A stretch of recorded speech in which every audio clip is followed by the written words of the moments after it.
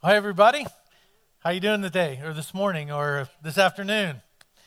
Well, if you're here at LifePoint for the first time today, my name is Donnie Williams. I'm one of the pastors here, and I would love to meet you after service. Just come down front and introduce yourself when we wrap up today. So we're in this series called Faith. Simple word, but you probably saw that other word that was on the screen. When you saw faith, it was like, yay, we're talking about faith and giving. Man, we should have gone to that lunch I was thinking about. So these two guys were shipwrecked on this really small, deserted island, and one of them was really high-strung, and he was really freaking out. He was just saying to his buddy, we're going to die. The tide's going to come up. We're going to get eaten by sharks. We're going to drown. If that doesn't happen, we're going to starve to death. We're going to die of thirst. Something bad's going to happen. And one guy, he's just sitting by the palm tree, just calm and just chilling. And he was like, you don't understand. We're going to die. And he said, look, you don't understand. I make $100,000 a week. And the guy was like, well, what's that got to do with anything? And he went through the whole thing. We're going to die. We're going to drown. We're going to die of starvation. We're going to die of thirst. And he said, no. You failed it. You missed my point. I make $100,000 a week and I tithe. My pastor will find me. Pastors and churches sometimes get a bad rap for talking about money. And rightly so, because some talk about it in ways that are not biblical, in ways that might make it or does make it sound like if you want more stuff in life, if you want more material things, if you want an upgrade in your income or your house or your car or be able to do something extravagant, well, if you just give more money to me, then that will happen for you. And then they back it up with these amazing stories of people just being showered wealth upon them because they made a decision to give. That's not biblically accurate. But Jesus talked about giving and money, finances and possessions a lot. He brought it up a lot of times when he was telling those stories we call parables. He would bring up money and possessions. And even when the church began in the first century, the early church talked a lot about our money and our possessions. I wonder why they did that. Well, it's probably because people had a difficult time balancing money and possessions. And if they had a difficult time then with a lot less cool stuff to buy, how much more difficult will it be for us today? I think the biggest reason that money and finances are addressed so many times in the Bible is that money has a tendency to pull our heart away from God. It has a tendency to pull us in a direction and lead us to a life that God never intended for us. And so today, as we get into the next part of this series, it's about money, it's about giving, it's about finances, it's about generosity. Because we're looking at a New Testament book called Hebrews, one particular chapter in that book, chapter 11. There's some Bibles coming down right now. If you don't have one, just raise your hand. They'll give you one. Those of you watching on the screen, you can also do the same thing. People hand you a Bible at our other locations, and you can follow along in there, or you can also look on the screen today as I read from Hebrews chapter 11. So this book of Hebrews was written to a group of people who believed in Jesus, who made a big step of faith and said, we believe that Jesus is who he says. We want to trust in him for our salvation. So they believe in him, but over time, they start to get pulled back into their old ways of thinking and their old ways of living. And so the writer of Hebrews, scholars are not sure who wrote it. Could have been the Apostle Paul, could have been one of Jesus' disciples, maybe Luke. They don't know for sure. But what is for sure is that whoever wrote these words down wanted people to know that Christ is supreme over all things, and our faith in him will help us live the life that God has for us. It will help us be fulfilled in Christ. It will help us have the full perspective of all Christ has for us. And so he talks a lot about faith. He defines faith. In fact, he defines it like this in chapter 11, beginning at verse 1. Now, faith is confidence in what we hope for and assurance about what we do not see. This is what the ancients were commended for. By faith, we understand that the universe was formed at God's command, so that what is seen was not made out of what was visible. So he's giving us a clearer understanding. Hey, if you're struggling, here's what faith is. Faith is taking a step without seeing what's on the other side. That's what faith is.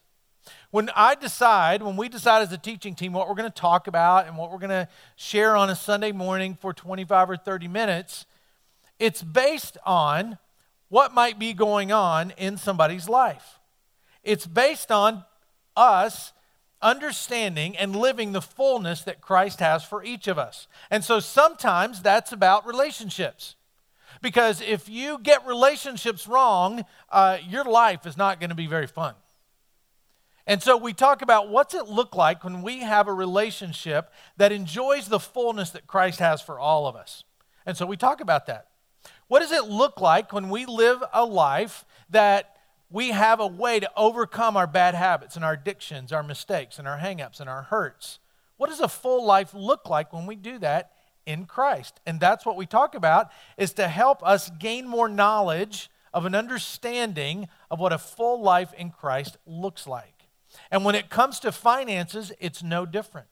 What does a life look like when we're enjoying the fullness of financial freedom that God wants for each of us? What does life look like when we put our faith and our finances together?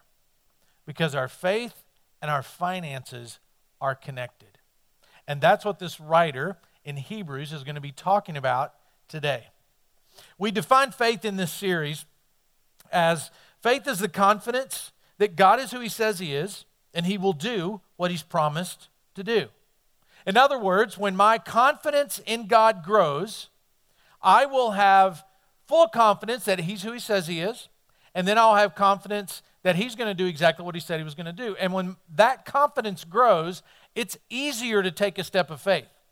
Even though you can't see what's on the other side, even though you're not sure what's going to happen, your confidence is in the right place. You probably have people in your life that you place a lot of confidence in, and people you don't place very much confidence in at all. You probably have friends, if you're like me, that if they tell you we're going to lunch at 11:30, it might be 11:30, but it's probably not going to be 11:30. It means they're going to think about leaving their office at 11:30.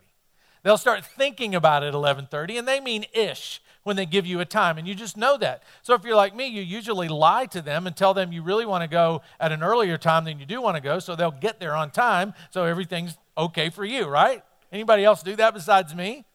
But then there are people that if you say 11:30, they're right there. You can count on it. They're going to be knocking on the door. They're probably standing there just watching, waiting, because they're precise. And you can count on something. When they say it, they're going to do it. That's how God operates. You can count on him. You can count on him to help you enjoy the fullness that he has for you 100% of the time. But you only discover that by taking steps of faith.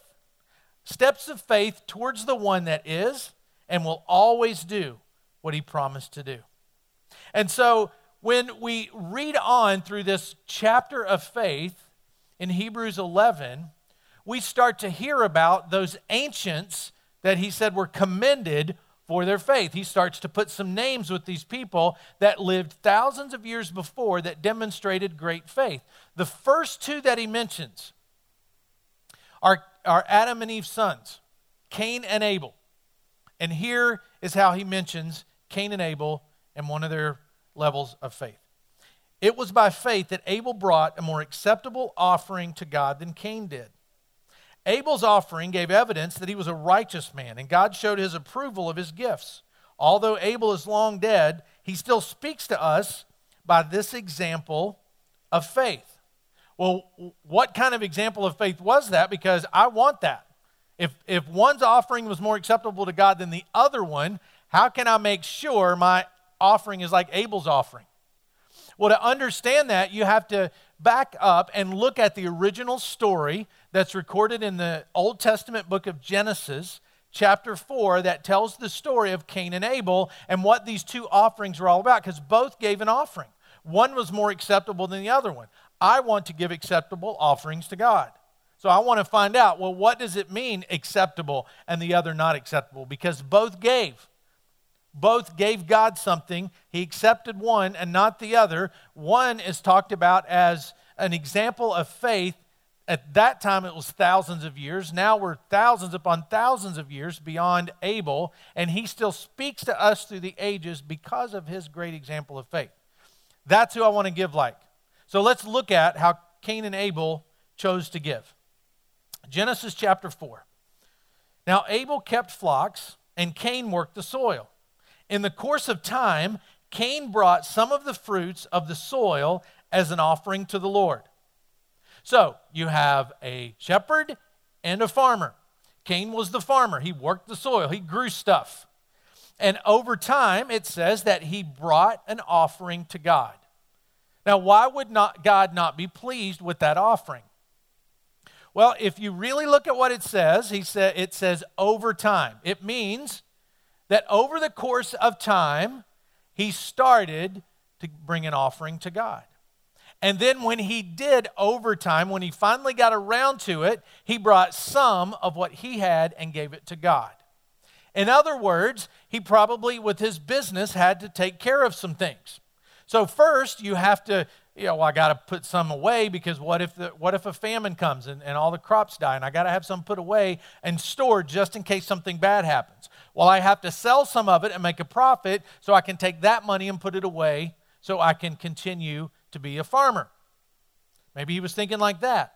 Or, hey, I got to pay myself. Let me pay myself, feed my family. It's my obligation. Let me do that first. And then he was moving over to God and saying, God, here is yours. So it wasn't a problem with how much he gave. God's issue was with the order in which he gave it. It might have been a larger, if you converted it to dollars, a larger dollar amount that Cain gave. But God was particularly interested in the order in which he gave it. It was over time, and it was some. It wasn't first. Now here's how Abel gave. And Abel brought an offering as well, fat portions from some of the firstborn of his flock. The Lord looked with favor on Abel and his offering, but on Cain and his offering he did not look with favor. So Cain was very angry, and his face was downcast. In fact, Cain got so angry, he got so upset, he wasn't living a generous life, and it just messed with him so much, he ended up getting so jealous of his brother, he killed him. And now he's forever known as the guy that committed the first murder recorded in the Bible, and his brother is forever known as the guy that exercised great faith. Now, when Abel gave, it says he gave fat portions from the firstborn of his flock. Now, he was a human, so he would have been thinking, well, what if a disease comes? What if the wolves break in the pens and they kill all of my animals? So maybe I better keep some back, because just in case. He didn't do that. He stepped out on faith and said, God, I'm going to come to you first. I'm going to give to you first. I'm going to prioritize my giving in such a way that you come first. And so thousands of years later, we read about followers of Christ being told, here is a great example of faith when it comes to giving. It's the person who prioritizes their giving and says, God, I give to you first. So now, understanding the whole Cain and Abel story from the book of Genesis, now let's read again from the book of Hebrews how he describes this faith offering. It was by faith, trusting in something he couldn't see, that Abel brought a more acceptable offering to God than Cain did. Abel's offering gave evidence that he was a righteous man, and God showed his approval of his gifts. Although Abel is long dead, he still speaks to us by his example of faith. So it's an example of faith that he brought this acceptable offering, which meant that he gave to God first. So how can I make sure that I am a faithful giver? How can you make sure that you are a faithful giver? Priorities. Now, we already do this. We already prioritize how we spend our money.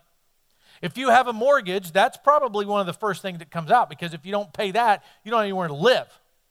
And then if you have a mobile device, you pay that probably really close to the top, because how could you live without that? So you make sure that you pay that.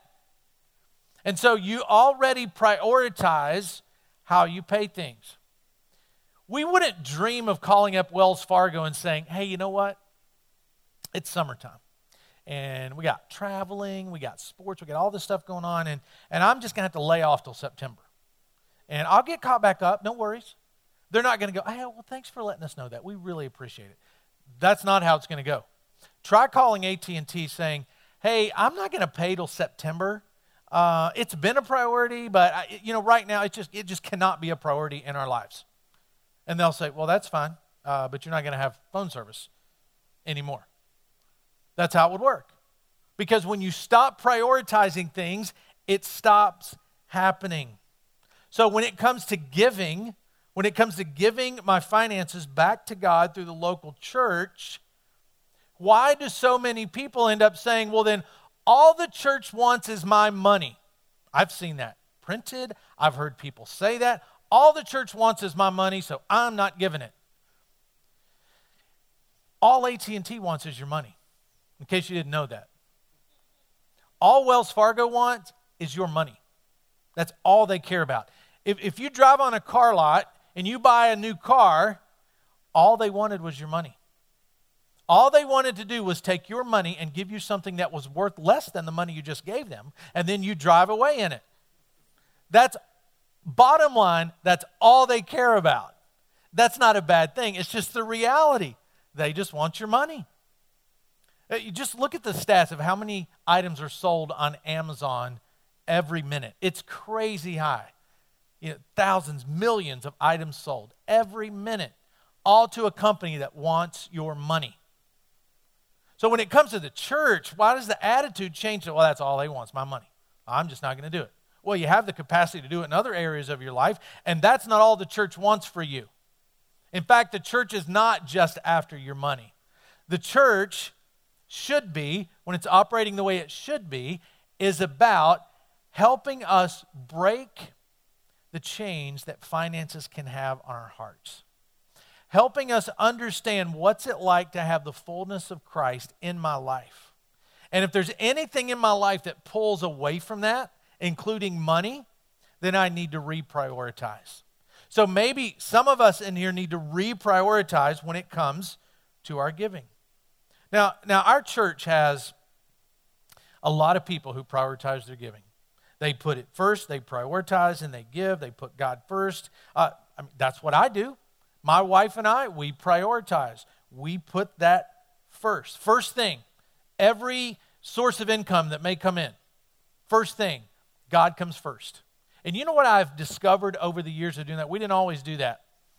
What I've discovered is when I remove the percentage that we give and we give back to God, I live better and more peacefully on the percentage left over for me than if I started with me first and gave God what was left over. And that's what most people don't understand. Let's say you give 10% of your income to God first. You will live better on 90% of your income to you second than you would on 100% of your income to you first. That's how it works. That's how it stretches. There's story after story of seeing how that can change people's lives. And will God just always return money for money? No, that's not how it always works. Several years ago, when our oldest child was just a baby, I worked with college students, and one college student I had clearly needed an automobile. They didn't have a way to get to school. They were walking, and so Cinda and I started talking and said, we need to give one of our cars to him. Just need to give it to him. And that hurt at the time. Now, it wasn't much of a car, $3,000 or so car, but it was still the way I got around. But I thought, we can make it on one for a while. Let's give it away. And so we gave him that car. And it wasn't easy. It hurt, but it was very helpful to this young man. probably 3 weeks later, somebody out of the blue decided, I want to give you guys some money. And it was almost to the dollar what that car was worth. I was blown away. Now, I don't tell you that story to brag, but just to show you how God can work when we put generosity first. Several years after that, somebody handed me the keys to a car and said, it's yours. I still drive that car. It's got 200,000 miles on it. And now you're probably thinking, oh, we got to give a car away, honey. That's how it's going to work. That may not work that way for you, but that's how it worked. The things that you don't see that are benefited by generosity. I've never met anyone who said, when we got generous, that's when our life went off track. When we started really stepping up and being generous, putting God first with our finances, that's when our marriage started to fail. Nobody's ever said that to me. Nobody's ever said, when we got together on our finances and started saying, God, you are going to be first. And if you're a married couple, you came together and said, we are going to prioritize, we're going to put God first. Nobody has ever said, after we did that, life sucked. Why? Because God awaits with blessing for people who put him first.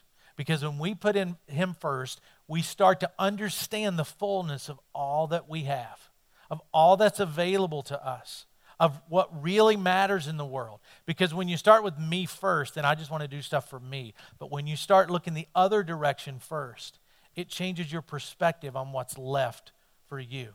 It even changes what you do with that.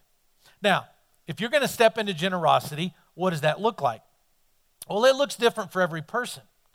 It looks different for someone who's never, ever given before than someone who's given for many, many, many years. And sometimes it's a journey. We call that the generosity journey at LifePoint. We've talked about that several times in the past, what it looks like to go on a journey of generosity. And I'm going to share what that journey looks like before I wrap up in a couple of minutes. But before I do that, I want to share with you the journey that our church has been on over the past few years. So we track our stats at LifePoint. Basically, we do that from fall to fall. We kind of go on a fiscal year. And so over the last several years, there has really been this big increase in the number of people who go to our church. And so if I look back just a few falls ago, the numbers would have been about right here of the people that are coming to our church, people that are engaged, people that are enjoying our children's ministry. But this group of people got together and they started to dream. They started to listen to this vision that, we don't always have to meet in a movie theater in a school. What if we put our resources together and we built a building to help reach more people, to help launch more locations of our church, to help have a kids ministry that can really operate at full capacity on all cylinders? What if we did that? And we got together when we were much, much smaller church, and we started talking about, well, what might that look like? And we started dreaming about it, and people started reprioritizing their giving to help make that vision happen. And what happened over the next few years is things just continued to grow up and up and up in a climate where most churches in our country are in decline. They're not increasing. They're shrinking in numbers, not growing in numbers. And so just since the fall, we've got about a 20% increase in the number of people sitting in our seats. Just the other day, our youth pastor was telling me that just a few weeks ago, they had 200 students. 200 students. I remember when our youth group could meet in a minivan. When it was really small, just meet around a table. Youth group was lunch. We just go to lunch, sit at Bojangles and have lunch, and that was our youth group. But 200 middle and high school students. All because back here some people said, I'm going to be committed to a mission, to a journey, and I'm going to give towards it, and we're going to continue to reach more people. Now, as at the same time this was happening, when it comes to people's level of generosity, this was happening. So that is about how the generosity has increased as the number of people engaged in our church has increased. Now, those two graphs will never be right with each other Because as new people, maybe you're one of those. You're still considering Christ. You're still considering, is this the church I want to be a part of or not? Well, of course, you're not ready to jump in and be a big part of that mission just yet. So as people do that, of course, that graph is always going to be higher than this one. But what would have happened if the people back here had not said, I am going to prioritize my giving. I'm going to prioritize what I bring back to God through my local church so we can make a bigger difference in the world. What if they hadn't? I don't think we would be here. I don't think we would have been there. Just this morning, there's a whole new location of our church since September in Wake Forest, at the Wake Forest High School, 300 plus people meeting there every week, because 18 months ago or 2 years ago, we started saying, what would it look like if we started another location of our church? Instead of building onto this building, we just went and started another location in Wake Forest, and we did that because of the generosity of so many. So those of you sitting in the seats at Wake Forest that just came since last September, because of people who said, I'm committed to giving first, you're here. Now, how are we going to go from here and beyond? Well, there's a gap that's got to be filled in by people who say, I want to go on a generosity journey. I want to go on the journey to help our church, help more people get connected with God. I want to go on a journey that helps more kids go in our Life Point Kids and come out saying, Mom, Dad, I want to go back. I got to be a part of that. You guys do a great job at inviting your friends. But we have some work to do on everybody going on a journey of generosity to say, I'm going to step in to prioritizing my giving and putting God first when it comes to my finances. So what does that look like? So if faith is confidence that God is who he says he is and he'll do what he promised to do, when I apply that to my giving, how does that look? Well, it will look different for each of you. And so what we're wanting everybody to do is listen to this message and take a step. Just take one step.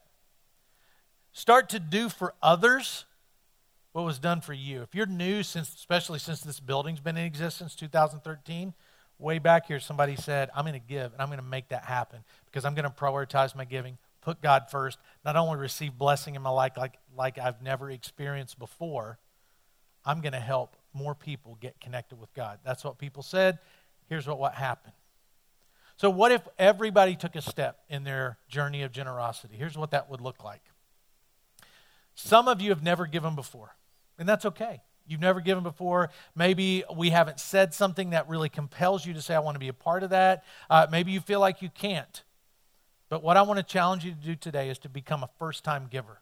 And a first-time giver is somebody that simply says, I'm going to give something for the first time. First time, I'm going to give something for the first time to God, to a local church, through a local church, to help live this mission of helping people getting to know Christ. And if you're going to do that, just say, all right, I'm going to take a first step. Maybe it's dropping in cash. Maybe it's writing a check or whatever. However you can do it, just give for the first time. But some of you have already done that. So I want to challenge you to take a step into being a consistent giver. A giver that says, I will give on a consistent basis. Not just every now and then. Consistently, I'm going to bring back a portion of my income and I'm going to give it to God through my local church to help more people get connected with God. I'm going to do for other people what was done for me when I was searching. What was done for me when I was driving by and saying, hey, I want to go to that church. Or what was done for me when somebody invited me and asked me to come to church and say, okay, I'm going to become a consistent giver. And some of you have already done that. And if that's you, I want to challenge you to become an intentional giver. An intentional giver is simply someone that says, I will plan my giving. That's when you download the app. That's when you set up the auto draft. That's when you consistently show up and write the check or drop in the cash, however you do it. But you say, I'm going to do it consistently, and you start to think about your giving as it relates to other things that you spend money on, as it relates to your mortgage, as it relates to your cable bill. And you start to think, well, if I'm going to give money to that, I'm first going to give money to God. That's where I'm going to start. That's what an intentional giver starts to do, plan their giving. And then some people that have already done that, I want to challenge you to be a tithing giver.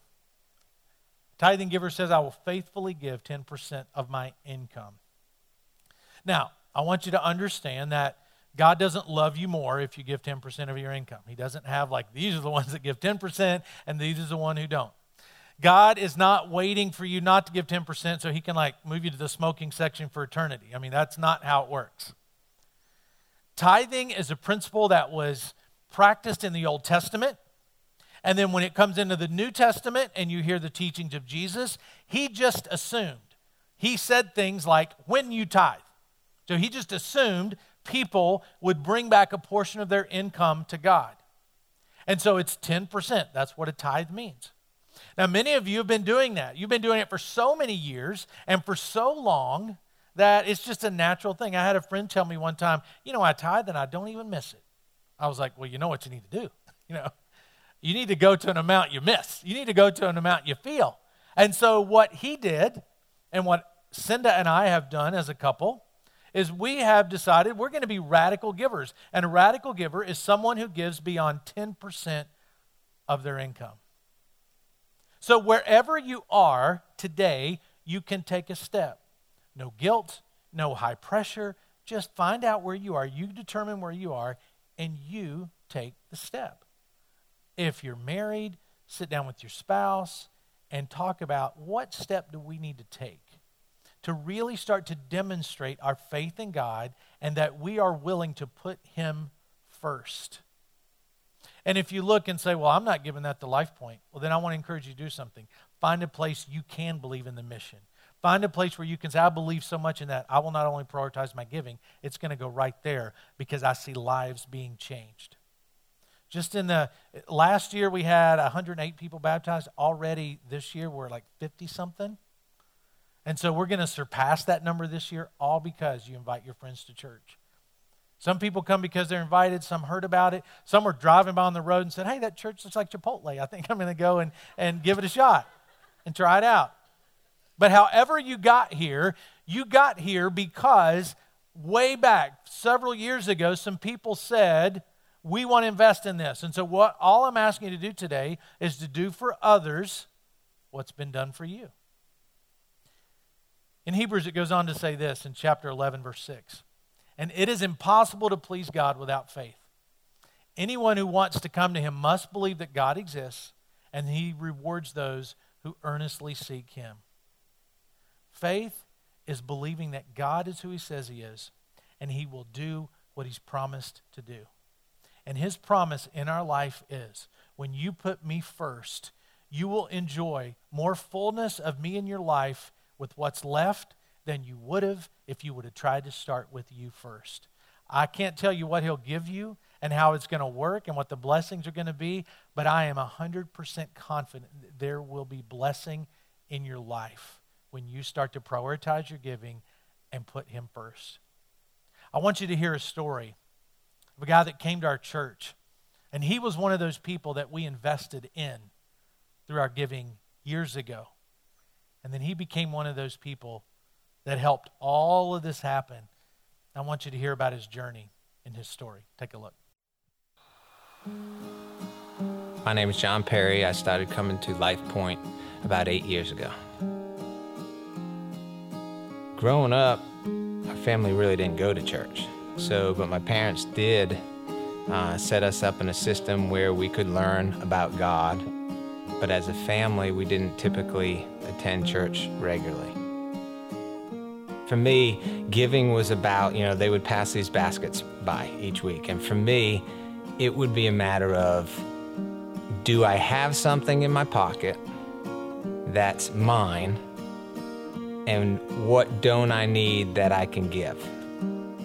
So for me, it was like some days it would be a single dollar bill, and you'd fold it up as much as you can and make it look like a nice wad, and you drop it in the basket. You might step up your game and drop a 5 spot in there, or sometimes you'd see a 20. So for me, it was just a practice of just putting something in the basket that almost meant nothing to me, because remember, it was about, for me, I don't need this. So since I don't need it, I guess you can have it. even when I started attending Life Point, the culture I grew up with, so how I viewed things coming into this church was really no different. I was just, at this point, it was a radical change for me from where I'd come from stepping into this church. And sure enough, the baskets were coming around again. So again, that's kind of where my thought process was. I don't think it was odd that when I came here, I wasn't prepared to give, because it took a while to get to understand the meaning of what's being passed in front of me. You know, I had to take the time and reflect and say, who are we, what are we doing, and why are we doing this? Because where most of my life was a coincidence, I can look back today and say, man, God put that person, and I can connect all these dots and say thank you. You know, so for me, it's a way of appreciation. It's a way of saying, man, you were so patient with me, and just thankful that there were people that he put and used their talents, their finances, their abilities, their time, that got me here today. And if something that I can do, if it's hitting a drum, if it's saying hello, if it's part of my giving that can affect somebody to the point that would maybe get them to where I feel I am today, and the peace that that's brought me, that's rewarding to me. I don't know if that's selfish or not, but I would love to be able to provide for somebody in that way that I feel was done for me. So going way back to when the baskets passed, that was mine. So what I didn't need, you can have the leftover. And the perspective today is, man, none of this is mine. None of it is.